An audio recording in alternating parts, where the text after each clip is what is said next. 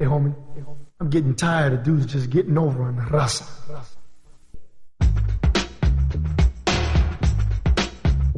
This is for the raza. This is the reality dysfunction. Maria Zavala, I'm in Decatur, Michigan. My name is Ernesto Morales. I'm in Prescott, Arizona. Francisco Lopez, Moreno Valley, California. Carolina Sanchez in Redlands, Cecilia Olivera in Detroit, Michigan. Hi, this is Reiner Delgado. I'm in Saginaw, Michigan, although I'm a resident of Lansing. Alex Lozada, hailing from the East Coast. Carlos Hernandez coming to you from San Antonio, Texas. Dan Sosa coming to you from Saginaw, Michigan. So this is Alex Lozada coming to you from This Week in New Jersey, and we're going to talk this week about the RNC, the Republican National Convention. I'd like for us to start talking about what a shit show it was and the ridiculousness of the things that we heard. And I have to give a shout out to Mother Jones for posting on Twitter that short of that woman talking about the immigrant from Puerto Rico with the music in the background. And Reiner, you posted that. How'd you find that? It scrolled up in my feed because not only, quote, Latinos, but there's some folks throughout. Well, it was posted on Mother Jones, so it got picked up by some, quote, liberal friends of mine. And I just stumbled across it. And I was like, you know what? That's right. She is. Her mom is from Puerto Rico. And if her mom is descended from the Taino, then she's been, quote, an American, because what she said was she first generation American. She didn't say citizen. So she's probably been a, quote, American for millennia. So there you go. Isn't she like one of the Trump dude's girlfriend or something? The son with the dark hair. She was the ultra, why he got divorced, because he got some of that sunshine. The one that really looks like a crackhead? She's his girlfriend. The one who looked coked up. Yeah, dude totally looks like he's like got that Miami Vice thing going on from like the late 80s. Yeah. They both have that slick back hair. Slick back hair. Yeah. Okay. She was also apparently married to Gavin Newsom. Oh yeah, I remember that. Or not remember that, but I remember seeing it. Wow. That's interesting. I agree with you on that, Carlos. I mean, I think that's so interesting that here we have, somebody speaking at the Republican National Convention who was married to the current governor of California, one of the most left-leaning states, right, or the opposing states in the nation. I think that speaks volumes. And maybe does that speak on how it's really a one-party system, right? For full disclosure for everybody that's listening, I did not watch every minute of the Republican National Convention. How could you? Well, I mean, there's that, right? Exactly. I mean, how could you? Exactly. But you're reasonably sane right now, right? I mean, not totally, but, No, never totally. But to your point, right? So I didn't really like Todd. I just couldn't. Right? No. I just looked at some of the stuff that we were all texting about, some highlights from my Twitter feed. But Al was watching it, and he would come to me and be like, can you believe this is on, right? And they had every person of color who must have been a Republican in the caucus, like, on TV, right? They had a swearing-in ceremony. I don't know if you saw that. And I'm like, what a charade. It was really appalling. It was insulting. I don't know if anybody else saw some of that. I was a little disturbed yesterday, and I sent out these posts on Facebook that don't really apply any context, just me going, what the hell is this? When they open it up with, quote, the prayer, and it's a quote, I'll call her Hispanic evangelical, and she's just, I was just like, really? Can I just have some bleach for my ears? Because, it was bringing down the blessings and all this and that and the other, and I'm like, oh, Lord, help me.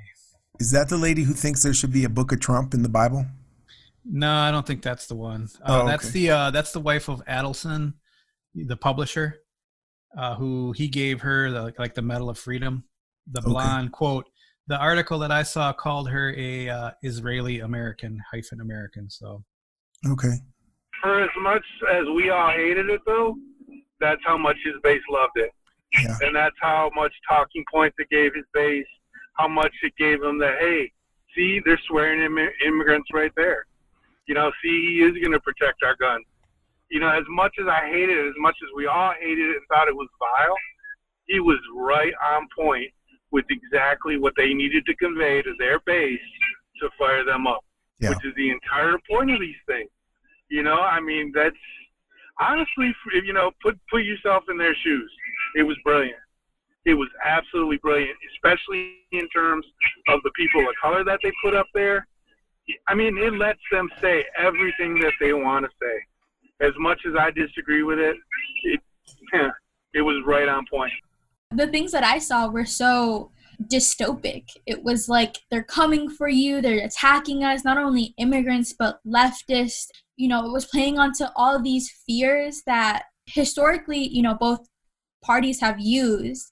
I saw something on someone's Instagram or Twitter or something, but it was almost an exact copy of the Willie Fortin ad of just Donald Trump using it. And it's like crazy that, like, you know, we are living in a scary world. There is a ton of protests and unrest and a pandemic and stuff, but the world they're talking about is so foreign to me. Like, in the dystopia that they're talking about is so, like, you know, how scary to be a part of that group that thinks that. I'm glad you brought that up, because that was the Willie Horton ads were the Michael Dukakis campaign, right? And look at the lead Dukakis had going into the same point versus the lead Biden has right now. I think Dukakis had a bigger lead. I want to say it was the biggest lead anybody ever had at this point in the election process. And those Willie Horton ads flipped the election that badly that he lost. It wasn't. One sec. The Willie Horton ads were devastating, but it wasn't just the Willie Horton ads. No, that ad with him. Oh no, with a hat on. Yeah, I mean, I remember that, and I was like, "Damn, he looks stupid." You know, I mean, he just looked like a little kid there. You know, with that big ass tanker hat on. I think that. Right. Yeah, it was more than the ad. In an Abrams. Yeah. That definitely didn't help, but it wasn't just the ad thing. No. Yeah. But I mean, let's look at that. I mean, the Republicans, I mean, and the Democrats too. But the Republicans have really just sharpened it and have been going back to Nixon. I've always used that fear. Against, you know, black people, brown people, the damn druggy hippies, the damn communists. You know, they've always done that. The thing that was interesting to me, and I, again, like Alex and Vanessa had said, like, I couldn't stomach watching all of it. It got to a point to where I would have to, like, take it in doses. I'm like, I've seen 5 minutes and I feel like I got to go take a shower, you know, because it was, like, you know, just disgusting. But I did see how that's all they got. I mean, every time they would start hitting on a theme, it was always about the socialist, the China virus, the immigrant other. I mean, just that's all they had to sell was constant. But to Daniel's point, I think it's true, man. Like, as much as disgusting it is to us, there's that demographic and that population out that eats this up. I mean, that's what they want to hear. That's what they fear in the world, and they're being told, we're going to keep you. We're the protector. We're the wall against what you fear the most in this world, and it works. Carolina, to your point with this whole dystopian, like, fear-mongering perspective, like, there was just as much, like, contradictory, you know, talk about this Trump utopia and all the great things that Donald Trump has done. And I was watching it in the background while I was working today, just to, like, prepare a little bit for today. And there was at points where I just had to, like, stop and just look up and be like, what world are they living in where Donald Trump has done all of these amazing things for people of color, for the economy, for, you know, this health crisis we're going through. It was obscene. Well, he took action apparently right away. He acted decisively. Yeah, that was hilarious. I'm like, oh, well, in between the rallies and golf, or when, you know? Yeah, and so it really makes me wonder, like, these people aren't stupid, right? So is it... Oh, maybe they are. Is it some political agenda that they secretly have in order to, you know, escalate their careers? Do they really believe in Donald Trump? Like, when I hear that stuff, I'm like, I know you're not stupid. So do you really believe in this image, this person of Donald Trump, that he's going to save us or save you and do all these things for you, or that he has done. So when I see the black people up there and I'm like, are you nuts? I see the brown people. There was someone, lieutenant governor from Florida. I think she's Colombian. I was so embarrassed.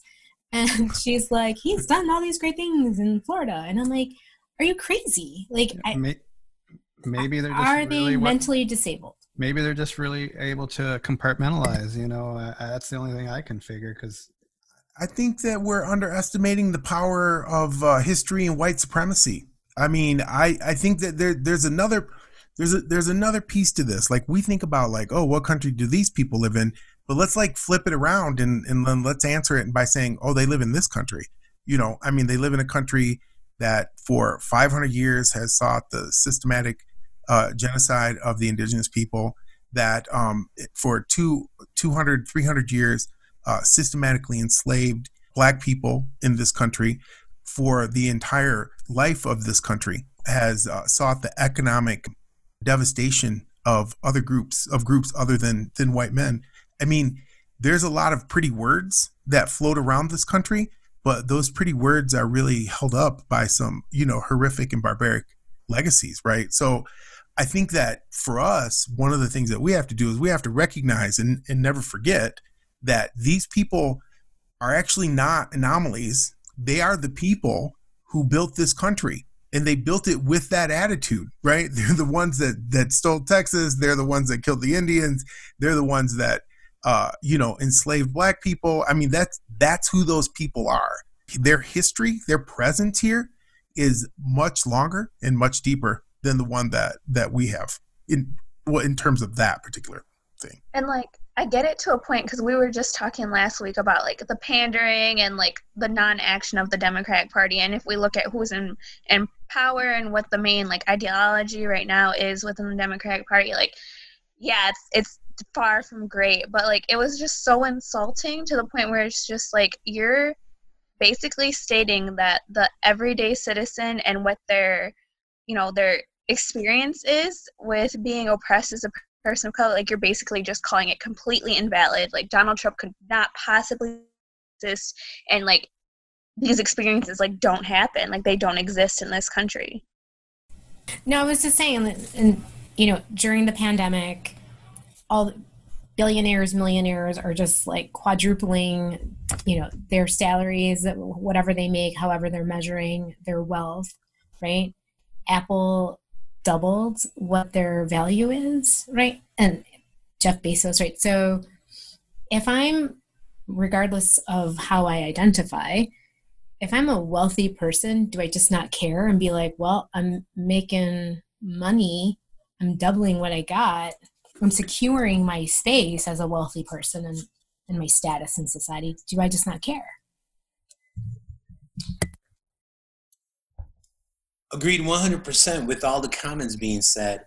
And, as I watched or listened to highlights of this convention, the feeling that I was left with was that, they're master manipulators and they have their game plan down.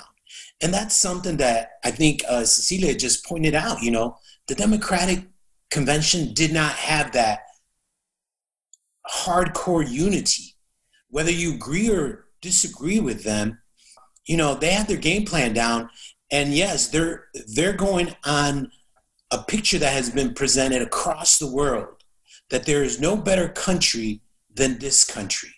And how can you possibly begin to oppose that?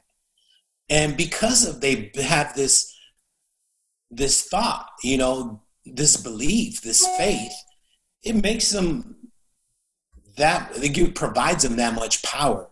And what I found very interesting is if you heard the Clippers coach yesterday, what's his name? Doc Rivers, right? And, he was talking about the murder of Blake in Wisconsin.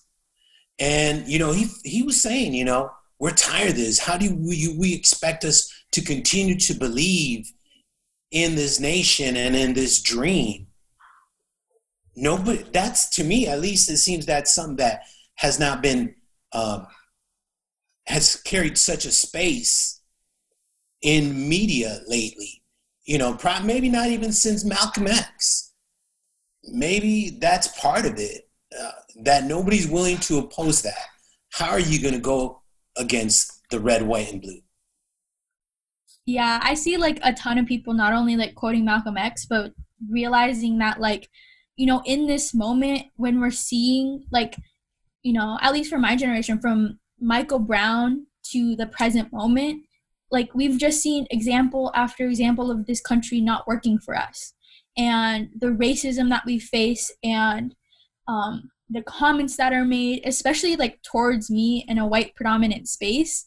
When Donald Trump was first elected, like all like the racist BS that was thrown at me, and I'm like, you know, 3 generations living in this country. I think people, especially people of color, are beginning to realize that like not only are we getting more power with our growing demographic, but we're also realizing that like we can change some things. You know, we have not finally the space, but we have the drive coming off of all these murders and coming off of Donald Trump's just inability to bring any sort of unity, like racial unity, into this country, to go towards and be like, okay, well, like, you know, if this happens and if we voted for this person or we didn't vote for this person, but they got elected anyways, in a system that's rigged, in a system where he didn't win the majority vote, where our vote doesn't mean one vote, then, you know, how can we change it? What can we do? And I think the protests and the action and the orgs that are being created right now to aid people and the community aid efforts for during the pandemic, like I think all of that is a signal towards a changing time, but also a changing mentality of like, we can't rely on the government anymore. This government isn't working for us. And so the stuff that we've done usually as a community building and, you know, aids and community refrigerators and all these kinds of like smaller things, they're getting more popular and more mainstream because the government is failing a increasing amount of people.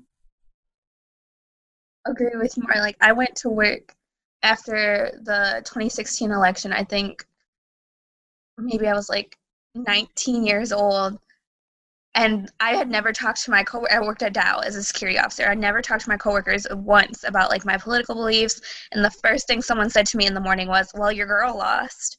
And like all my coworkers eventually like getting to know me and know like how involved I was like in my community and the things I did like with organizing, and then just to see all the comments about like when I see my friends doing the same, like get a job, like you're just living off unemployment, like you're lazy, like no, these people are doing this on top of their jobs, like, and you guys are just, you know, sitting comfortably being complacent behind keyboards, and you don't have to do anything because this world works for you. Like we don't have that luxury.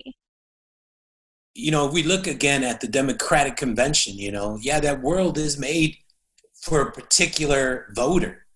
The Democrats not allowing Latinos to have a greater presence.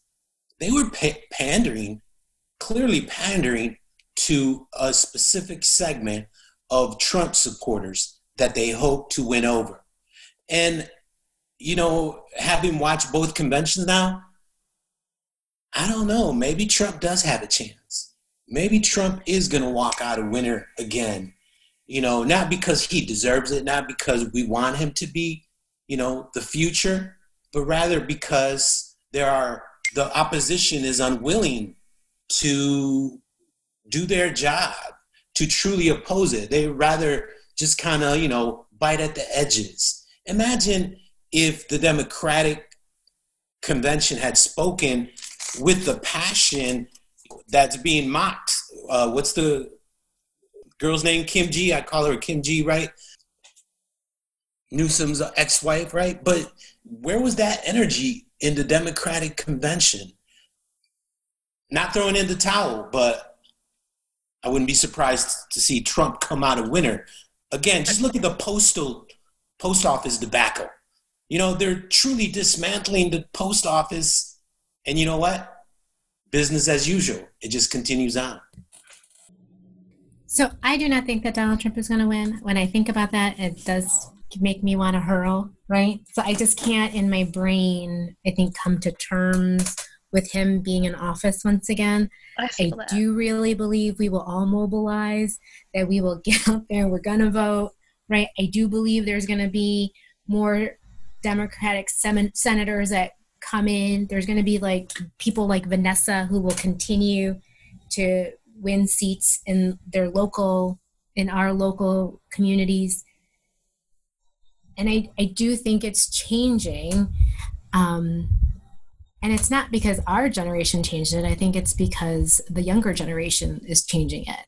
I think if you look at everybody who's coming into office now and the ones who are the voice of democracy, so to speak, so to say, I think it is a younger generation. I think we lost our chance. I mean, I don't know if we were just building it up for the next generation to come. But I do think that that change is a come in. Change comes slow. Change is hard. And I think we see that like happening. You know, Francisco, I agree with you, man. I think he's got more than a chance. I mean, do you really think that anybody that voted for him last time doesn't feel like it worked out for them? I mean, it worked out exactly how they wanted. You know, I mean, I don't really see anybody that voted for him 4 years ago not coming out to vote for him again. Have you what the Democratic Party? Go ahead, Spence. I'm sorry. No, go ahead. The only thing they can really bank on is the people who didn't vote in 2016 coming out and picking up numbers to vote for Biden. I mean, that's not anywhere near a safe bet. Have you seen the Lincoln Project? Has anybody seen any of their stuff? So that's really interesting. And those are all Republicans, right? And there are organizations starting at Republicans for Biden, which I think is very interesting. I mean, it's the white women. Like, are white women going to come out and vote for Biden? There's a couple of things. One, Danny is absolutely right, at least in part of what he said. It's about base mobilization. I mean, any election just about is about base mobilization. And so, I mean, a big part of what we saw, especially in the Democratic Party, was, you know, them trying to say, hey, you know, Black people, we need you to get out and vote, because they're a lot more sure that Black people will get out and vote in large numbers than Latinos will get out and vote in large numbers. That's a safer bet for them. I don't disagree. If I was calling that shot, that's the shot I would be calling, especially if I was in charge of that campaign. I think that it's really important that we take a minute and think about how it is that we're talking about this, right? And that one of the ways that we continue to talk about this is that, you know, these are the choices that have been presented to us, and that's it. You know, we've got to figure out a way to change this, or we've got to figure out a way to fit into that. I think even in terms of thinking about how grassroots communities are responding, I mean, grassroots communities always respond in times of trouble. That is not an indicator of political development. That is an indicator of need, right? And so people respond to other people's needs. I think that part of the conversation that we have to try to promote, because this is a conversation that doesn't happen, is, you know, about or around political development. I mean, a large part of that has to do with us being able to acknowledge that we are not stuck in a Republican Democrat paradigm. We're not stuck in it. I mean, we've placed ourselves in it, and we won't, and we're refusing to move out of it, but we're not stuck in it. Mm-hmm. And I think that's, you know, that's important. But those words you use, political development, that's the problem right there, because that means two different things to different people. Okay, like political development to way too many of our people is getting people out to vote, and that's where it ends, right? This whole two-party thing. Oh, he put it this way, and I thought it was pretty good. Why are people of color always the ones who have to rise up and morally separate themselves and defeat people like Donald Trump? Why isn't that on white people to do that? It's kind of a slippery slope, because it's on a case-by-case situation. We don't allow white people to do that a lot of times. We're like, sit down, white savior, I got this. And that happens. Like, I do believe that some people, they are very pandering. It can be very insulting. But a lot of times when I've seen white people, okay, even like in unity with people of color, like, God forbid a white person be in one of those positions of leadership. And that's just like from a couple more recent experiences of mine. Like, it's not on any one grouping of people, but we definitely like for people to stay in their lane even within our own race. So yeah, I think like going off what Danny and Cecilia said, like we have to reframe racism and race as not a like burden onto people of color, but onto a white people problem, because it is. Like, you know, we are, you know, as Latinos, descendant from a very strict caste system that the Spaniards placed onto us. But like it was also the Spaniards coming in and doing that.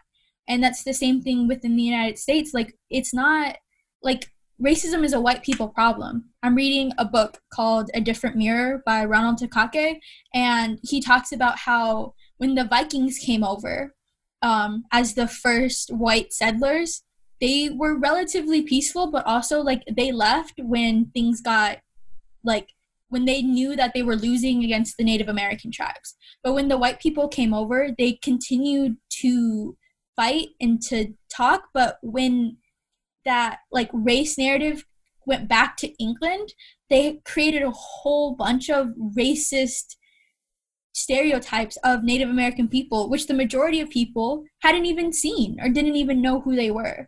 And so once we realize, I think that racism to white people is their problem because they have to fix everything, you know, because like we can only have so much power. We only have so much power in a racist system, but white people have to check other white people in order to fix what's like the power dynamic. What comes to mind is The Art of War by Sun Tzu. You first divide and conquer, right? And so that was the first election. So they divided and he conquered. Not only did he conquer, he stole the election, right? And so one of the things that organizers, that voter rights organizers, community organizers, anybody who's organizing around this new election has an additional thing to overcome is confusion. So they've caused so much confusion with the postal system coming down. People here in Decatur, when I casted my vote for the primaries, I had to go to a person's house because that's where the box was to drop off my ballot was. Do you think that I trusted this white woman who's a Republican in this county that is obviously working from her house because of not even because she's always worked from her home to properly submit my vote? I don't trust it, right? I still submit it. I still voted. However, it was an absentee vote, but I still don't trust it. So a lot of people don't even understand there's with this people pushing for absentee ballots to be submitted. I don't trust those absentee ballots either. I really think that there is 4 more years of Trump coming, and I think that we would need to prepare because it's so much confusion that these community organizers have to tackle. And I don't know that we can overcome that. And even if we do, last call we were talking about the DNC, about the Electoral College. You know, how are we going to overcome the Electoral College if it comes to the same thing that last year came to?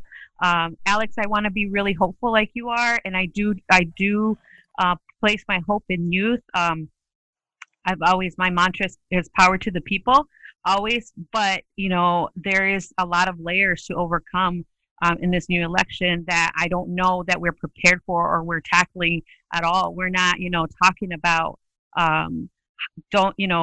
we don't even know what the proper way of voting is anymore. Mm-hmm. There's so much confusion. Y'all seem a little shook this week. Okay. Couple things. Number one, I also like the youth, but I spend a lot of time with them, and I am acutely aware of their limitations, particularly when it comes to understanding political situations and how to deal with them. I think that it's very important that what we do as maybe like an older generation is really understand how it is that we begin to build coalitions with younger generations. because that seems to be a little bit of a problem. And, I'll also say, as a college professor and as somebody who, does this on a daily basis, I don't think it's a one-way street in that one. I think that there are a lot of so-called youth who are very ageist, and they have a very hard time listening to people who have an opinion, right? They have a hard time listening to someone's opinion who happens to be older than them. I think personally that is a manifestation of social media, because we're constantly sort of like always within our peer group. I think that's a part of it. I think these are things that we have to really try to overcome. But if you look in history, the most successful movements are intergenerational movements. That's where we really need to be. I think the other thing is this. I think that this is a good conversation, and I think it would be a great conversation for a future podcast. I was really with what Cecilia was saying. I hear it too often, like, oh, somebody tell that white boy to shut the fuck up and sit down. What does he know? Well, we don't know what he knows because nobody will let him fucking talk. You know what I'm saying? So like maybe he actually knows something that the rest of us need to know. It's entirely possible. I understand what Carolina was saying when she's saying that racism is, like that's white people's problem. It's their problem to overcome, but to say it's their problem in a way sort of intimates that it's not our problem. Now, it might not be our problem because maybe we're not racist in the sense that they are because of its power dynamics, but it's certainly our problem in the sense that we are the recipients of that racism. And so, to think that through, I was just recently working with a group of organizers that are all Latino and they're part of a national organization. And they were dealing with these issues of all the leadership is white and everything like that. And so their sort of solution to this was to force the board members to write about their white privilege as white men, right? To sort of like confess it, to confess their white privilege. Now, I will tell you flat out that I don't think that does jack shit to change any sort of situation. I'm a liar. I'm a cheat. I stole money. Big deal. There are all kinds of things that I could admit all day long. They would not change the reality of that situation. We've got to be a little bit more sophisticated. And I think that I'm going to go back to this because I think that we have to allow ourselves the possibility that there are ways to build political structures that do not include dominant society, or they do not include white supremacy or racism. I mean, I just think that there are. I believe that with 100%. I can't let go of that, because if I did, then I would be in a very bad position. I will agree with like a lot of what you said, except for like I think we all, young people who don't exactly have a grasp of how system works, even at a smaller, I would say especially at a smaller, more local level, and what we can do individually just as like civilians to make our political environment better. And there are young people who don't want to listen to older people, but I can say very honestly that I have never felt fully supported by anyone who was maybe more than 10 years older than me. Even working in a Latino environment in Saginaw, where many people don't have the education that I've been very, very blessed to pursue and like learn, and the skills needed to operate organizations or to organize, and to still often be put in my place. It wasn't until I really credentialized myself and like had dang near letters after my name where people started taking me seriously.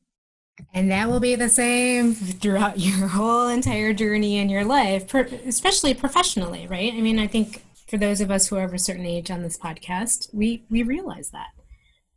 Sometimes we're given a seat at the table, and regardless of our credentials, people still don't listen to us, right?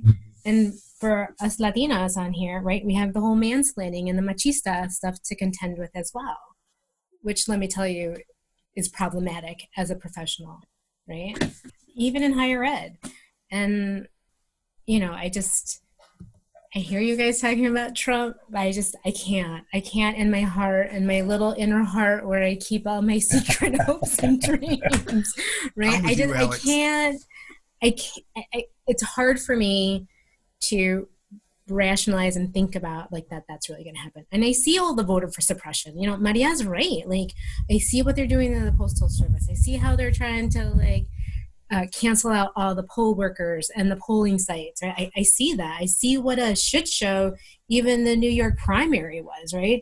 Thousands and tens of thousands of ballots were not counted because for whatever reason they weren't read correctly. They didn't get stamped correctly. They didn't show up in time. I do believe that there's hope at the end of that tunnel, and I'm pinning my hope, you know, on Cecilia and Carolina to get us out of this mess. And I do think that we need to push white women to come out and vote, right? They need to be much more politically active, and they have, but they need to continue to be out there and vote. It is not like on our shoulders, nor on the shoulders of Black people, right?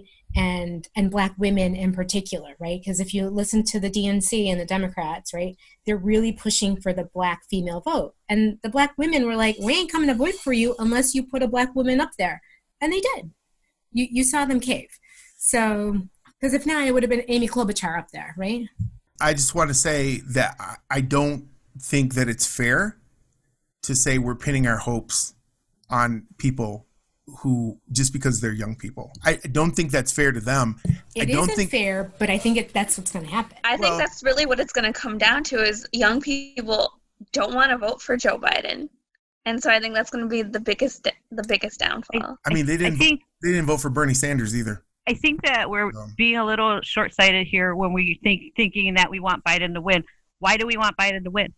What's going to be solved with him winning? Just that racists are going to go back into their bunkers and prepare for, you know, the apocalypse. I mean, I don't know that there's going to be a significant change or difference, right? But for now, a lot of the people that I did not realize had that type of mentality, now I know because they've come out and they've exposed themselves, right? So I think personally, like, you know, what I think is we should be planning for, in these next 4 years, what we're going to look like in that next election, not in this one. This one's lost to either Biden, and it's lost to Biden because what's Biden going to do?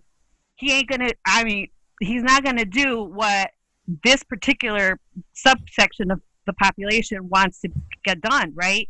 Or even the Latinx or the youth, their efforts and their organizing is going to be reflected after the 4 years are over, right? It's going to.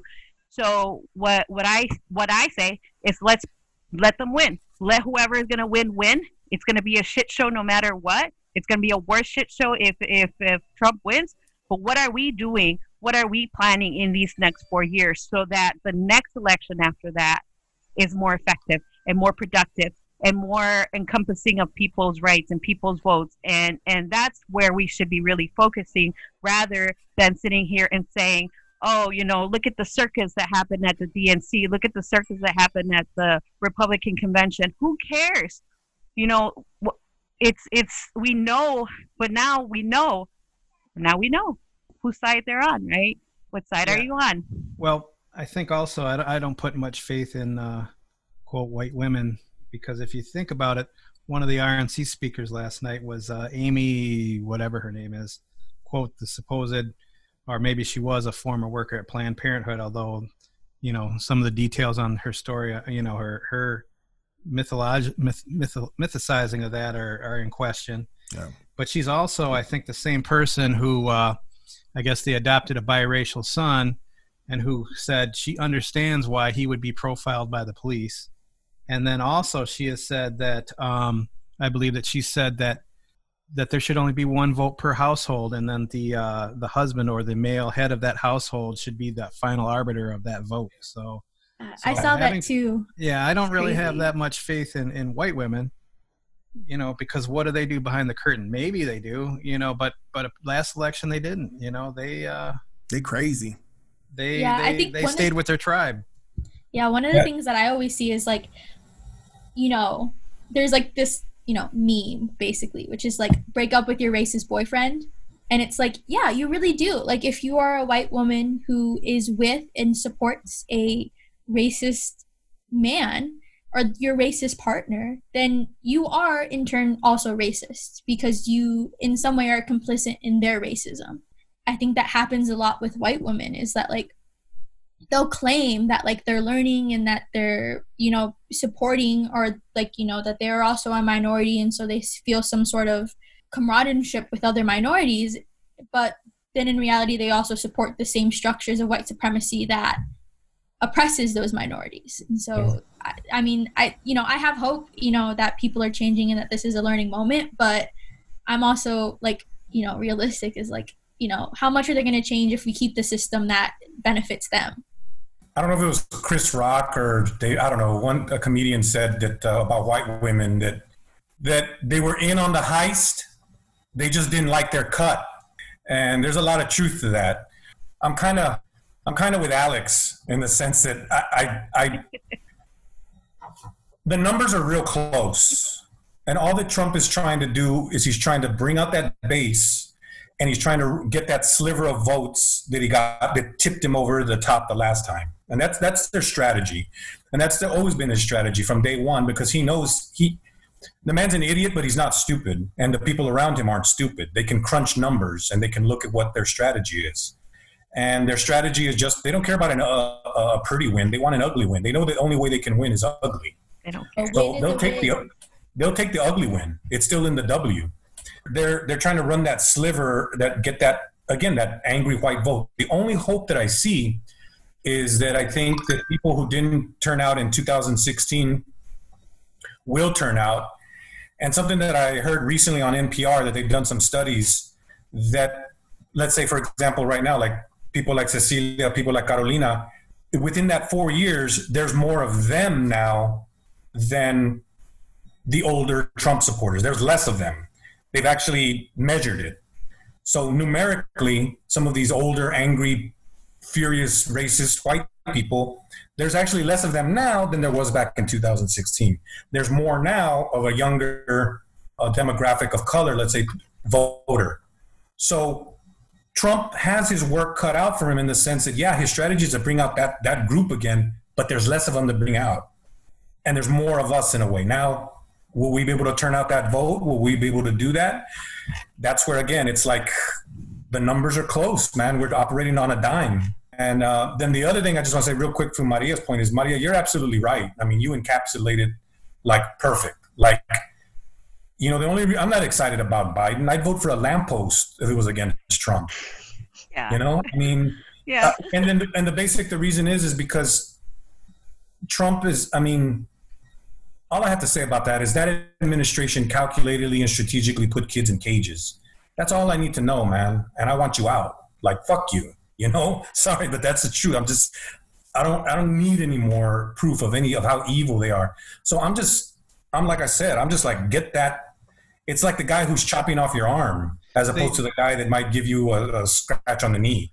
They separated the kids and then they put them in cages, which is probably the significant difference, is that they separated them and then put them in cages. Yeah, and I mean, I don't know whether people know that or not, but that's by international law. Those are acts of genocide. Like, that's an actual act of genocide by international law and the human rights conventions. I mean, that there's no doubt about it when you do that to a community for whatever reason. The U.S. has been Carlos, what do you think, for so long. Well, I mean, no. So what I was saying is that it's like we're in an emergency with this man. You know, it's that bad that I mean, I can't imagine 4 more years and the damage that they'll do as far as immigration and race relations and all that. So I think the focus should always be, like, I don't agree with this 2-party system. It's done. We need alternatives. We need to create parallels. We need new parties. We need new structures. We need, in every sense of the word, not just politically, educationally, health-wise, everything, basically create an alternatives to what we have. So I think that in the 4 years, like you're saying, we need to build those structures. We need to be like, look, you know, we're just going to deal with this now, but at the same time, and not just because of this election. I thought should we done it the last election and the election before that. Like, we should constantly be involved to the degree that we can be involved with mainstream politics, but understand it's a dead end. It's not going to liberate us. We've always said that it's not going to liberate us, you know, but we'll play the game while creating another game. You know, I think. And I think you're onto that, Carlos, because that tells us what's going to happen with the Democrats. I mean, if you look at the ending of the Democratic night, who was on that stage? You had 3 white Caucasians and Kamala, right? Where were we? You know, give me something to believe in. Throw me a bone. Throw a dog a bone, right? Nothing. Absolutely nothing. And the way I see it, Trump and the NRC are playing on fear, and so are the Democrats. Mm-hmm. Democrats are saying, look, Cucuy's out after you. If you don't vote for me, Cucuy's gonna get you. Ain't no future in that, man. Hey, that's all we have for today. My name is Reiner Delgado, and on behalf of the Dysfunctionals, we want to thank you for all listening. Be sure to leave a comment on our podcast site. Just search for The Reality Dysfunction on Podbean, or like us on our Reality Dysfunction Facebook page. Best of all, share this episode. It is literally the gift that keeps on giving. We really want to hear from you. This is The Reality Dysfunction.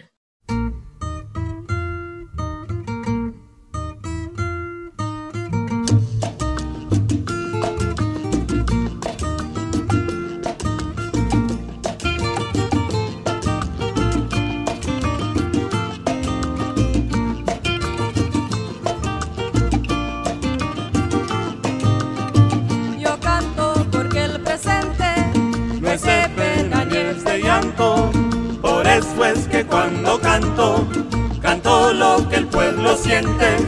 Soy del pueblo, pueblo soy, y a donde me lleve el pueblo voy. Como cantar es mi oficio, yo canto el esfuerzo duro de construir el futuro con alegre sacrificio. Soy del pueblo, pueblo soy, y a donde me lleve el pueblo voy.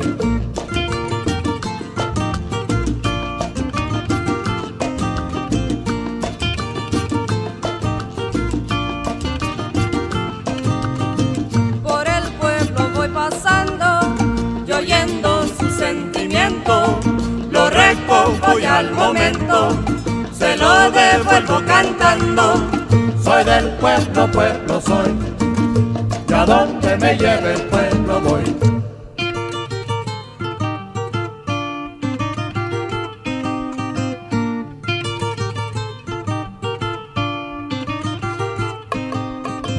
Lo poco que doy le ofrezco con alegría y encanto. Al pueblo le doy mi canto, porque al pueblo pertenezco. Soy del pueblo, pueblo soy, y a donde me lleve el pueblo voy. Con alegría serena canto lo que el pueblo siente, y canto porque el presente no es de llanto ni es de pena.